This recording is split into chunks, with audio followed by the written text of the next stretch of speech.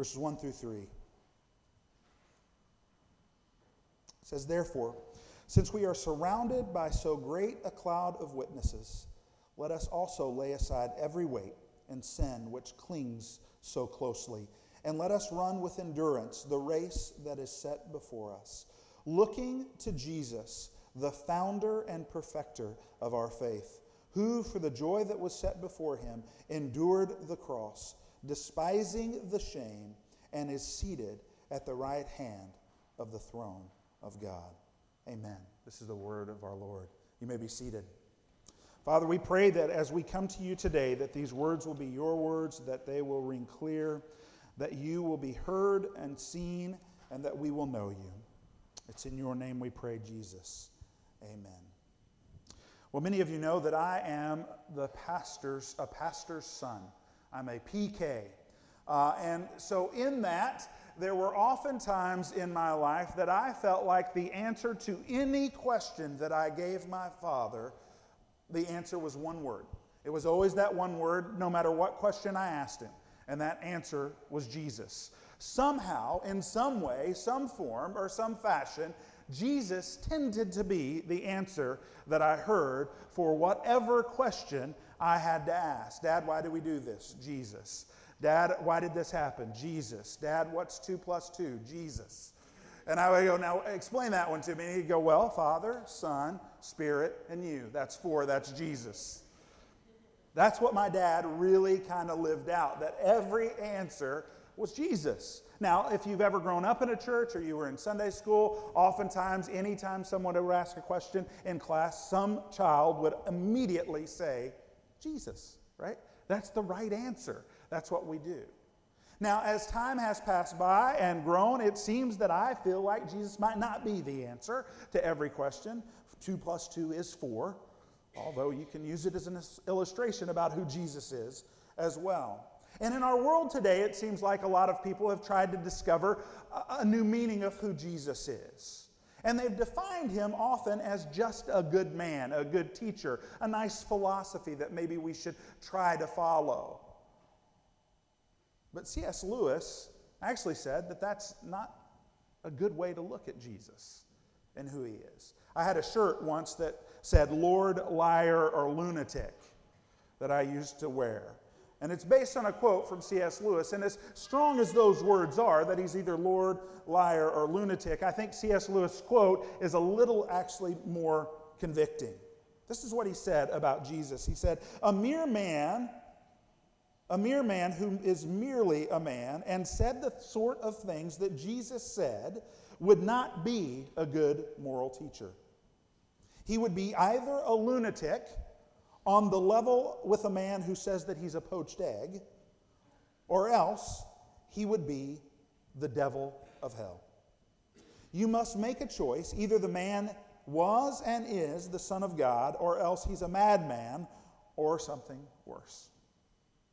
And so as we continue in our series about the story of God and his redemptive pursuit through Scripture, this idea that God is wanting to be our God and that he is creating for himself a people, and we are part of that people. We recognize that over the last 3 Sundays, we've talked about how God was in that pursuit, how he came about as a priest in Moses, how he came about as a king in David, and how he brought us prophets in order to be called back to where we are supposed to be. And today what we're going to see is that Jesus, in fact, is the founder and perfecter of this faith. That, in fact, he is the perfect priest and king and prophet. And so what does that mean for us? And what does it really tell us about who Jesus Christ is? So the first thing that we want to look at is the fact that he is the perfect priest. Now, the Westminster Shorter Catechism says this about the office of priest of Jesus, that Jesus, being a priest, offered himself up once as a sacrifice for us to satisfy the divine justice of God and to reconcile us unto God, and that he continually intercedes for us. So if we remember that what the priest's job was to interact with God, was to bring about redemption for sins, was to offer sacrifices for God to recognize that his people were growing in a knowledge of who he was and his love for them. And what we find in Jesus is this, that he in fact is that sacrificial lamb, that he in fact is the mighty high priest. Hebrews tells us all about it, doesn't it? Look at Hebrews 5 and 6. It says this, and so also Christ did not exalt himself to be made a high priest, but was appointed by him who said of him, you are my son, today I have begotten you. And as he also says in another place, you are a priest forever, after the order of Melchizedek. In the day of his flesh, Jesus offered up prayers and supplications with loud cries and tears to him who is able to save him from death. Jesus is our priest. He is the one who works in our lives to call us to the good, right? B mentioned it. The good that was creation.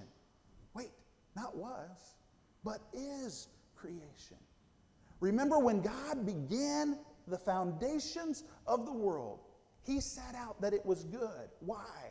Because in the very foundations of creation, we see our right relationships. Our relationship with God, who is creator and Lord, lover of our souls. The right relationship with ourselves. An understanding of who we are in relationship to God, but who we are in relationship to ourselves. That we are made for something greater, some divine purpose that he has given us. Not that we'll discover on our own, but that we'll discover in our relationship with God and with the others that he has restored. That at the beginning of the world, he created to be correct and good. And not just that, but a relationship of place. And that it is through Jesus and his sacrifice on the cross that he forms a priesthood, not just of himself, but of all believers. That he draws us in to the priesthood. That he is the great and mighty high priest for us, the perfect one. But then he calls us into the work of himself. And what is that work? That work is to point towards reconciliation.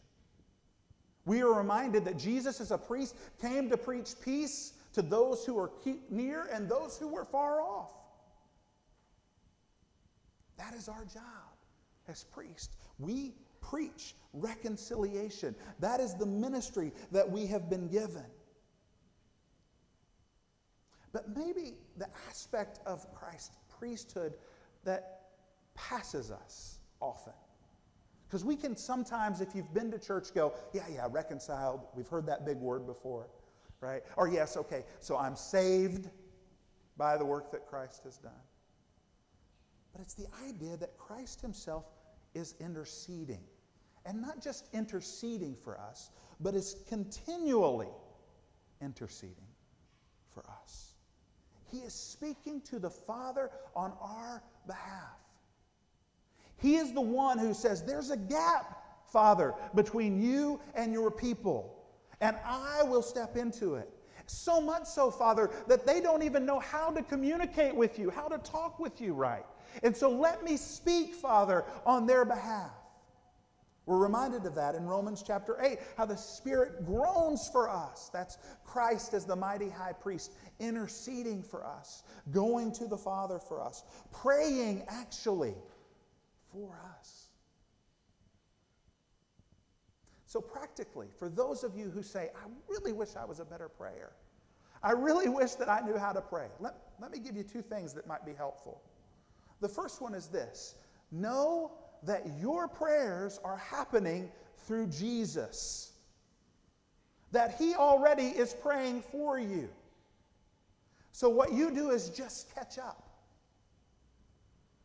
And the second thing that has helped me more than anything is to know that every time I breathe a breath, I am saying a prayer to the Father.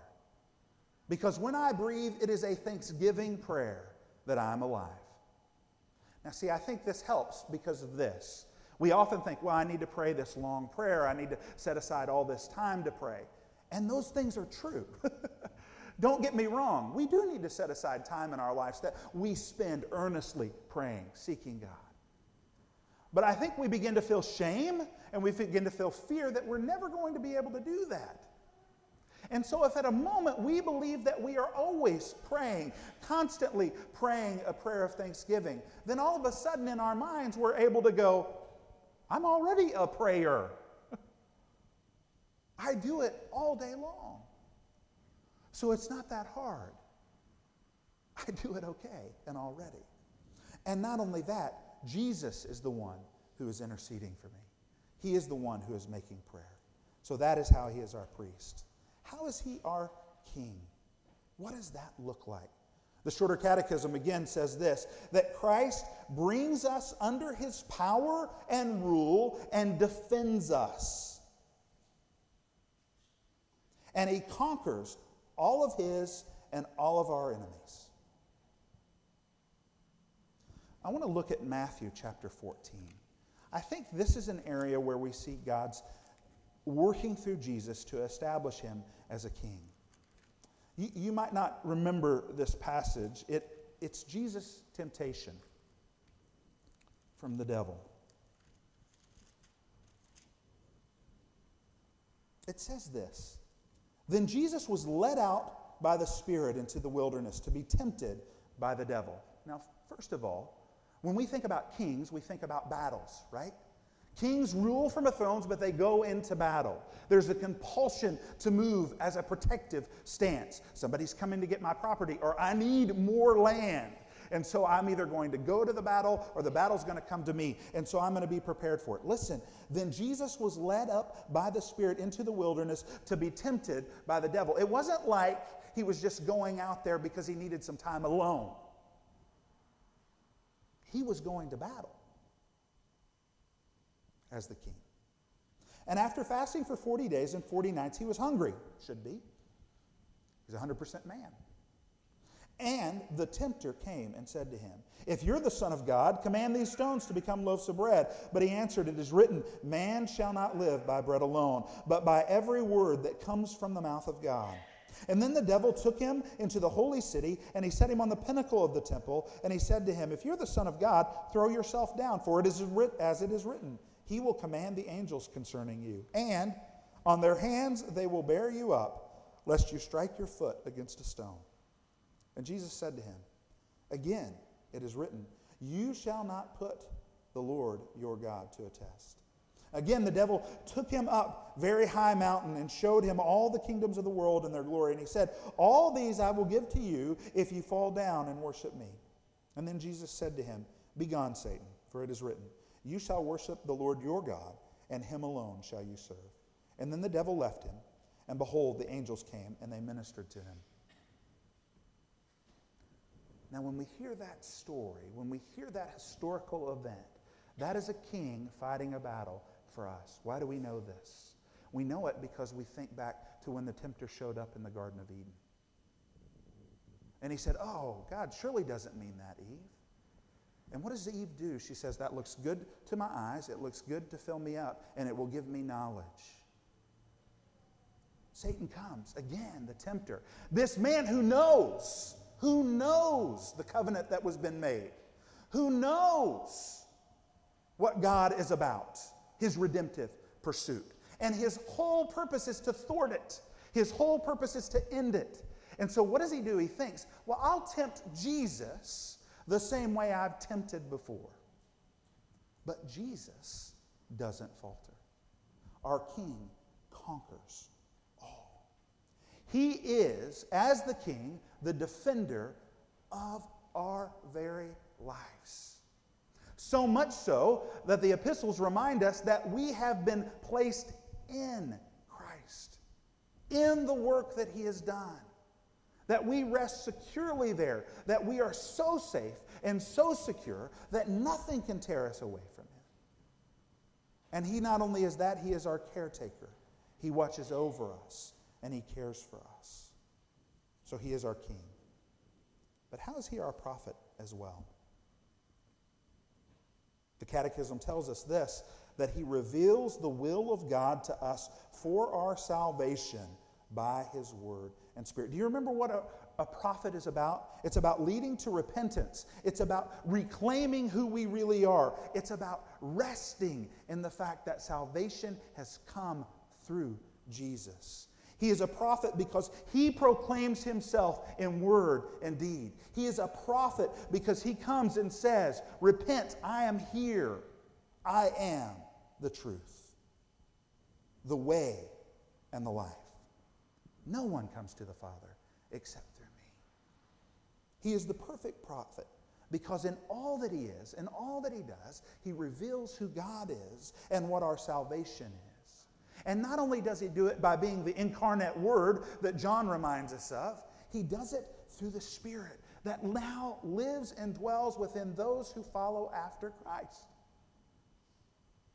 We have been empowered to know and understand, not in our own sort of private areas of our lives and going, well, I think God is telling me this. But God has joined us together as a community, as a spirit, in His Spirit, so that we can speak to one another and go, is this right?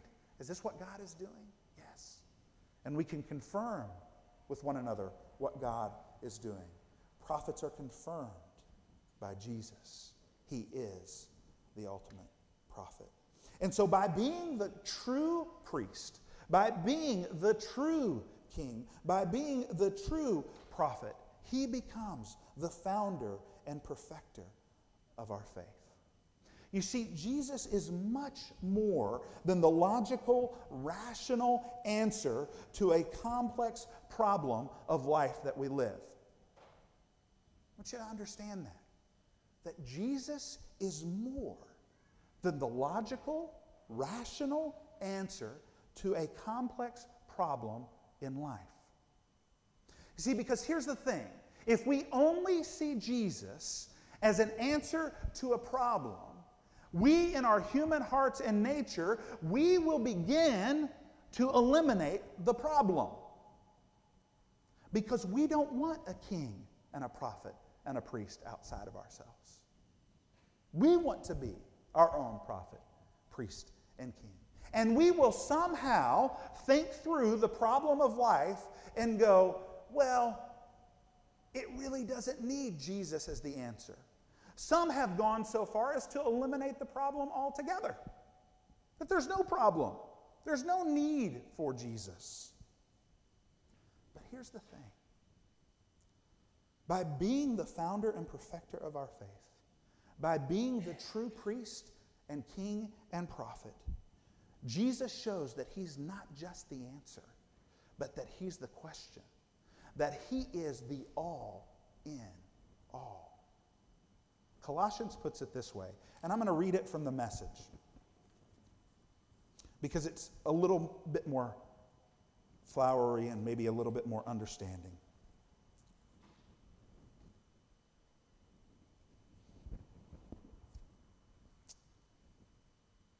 It says this: we look at this Son, Jesus, and see the God who cannot be seen. We look at this Son and see God's original purpose in everything created.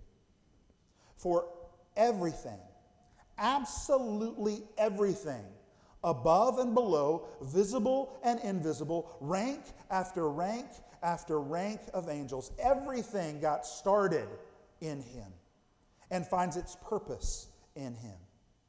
He was there before any of it came into existence and holds it all together right up to this moment. And when it comes to the church, He organizes and holds it together like a head does a body.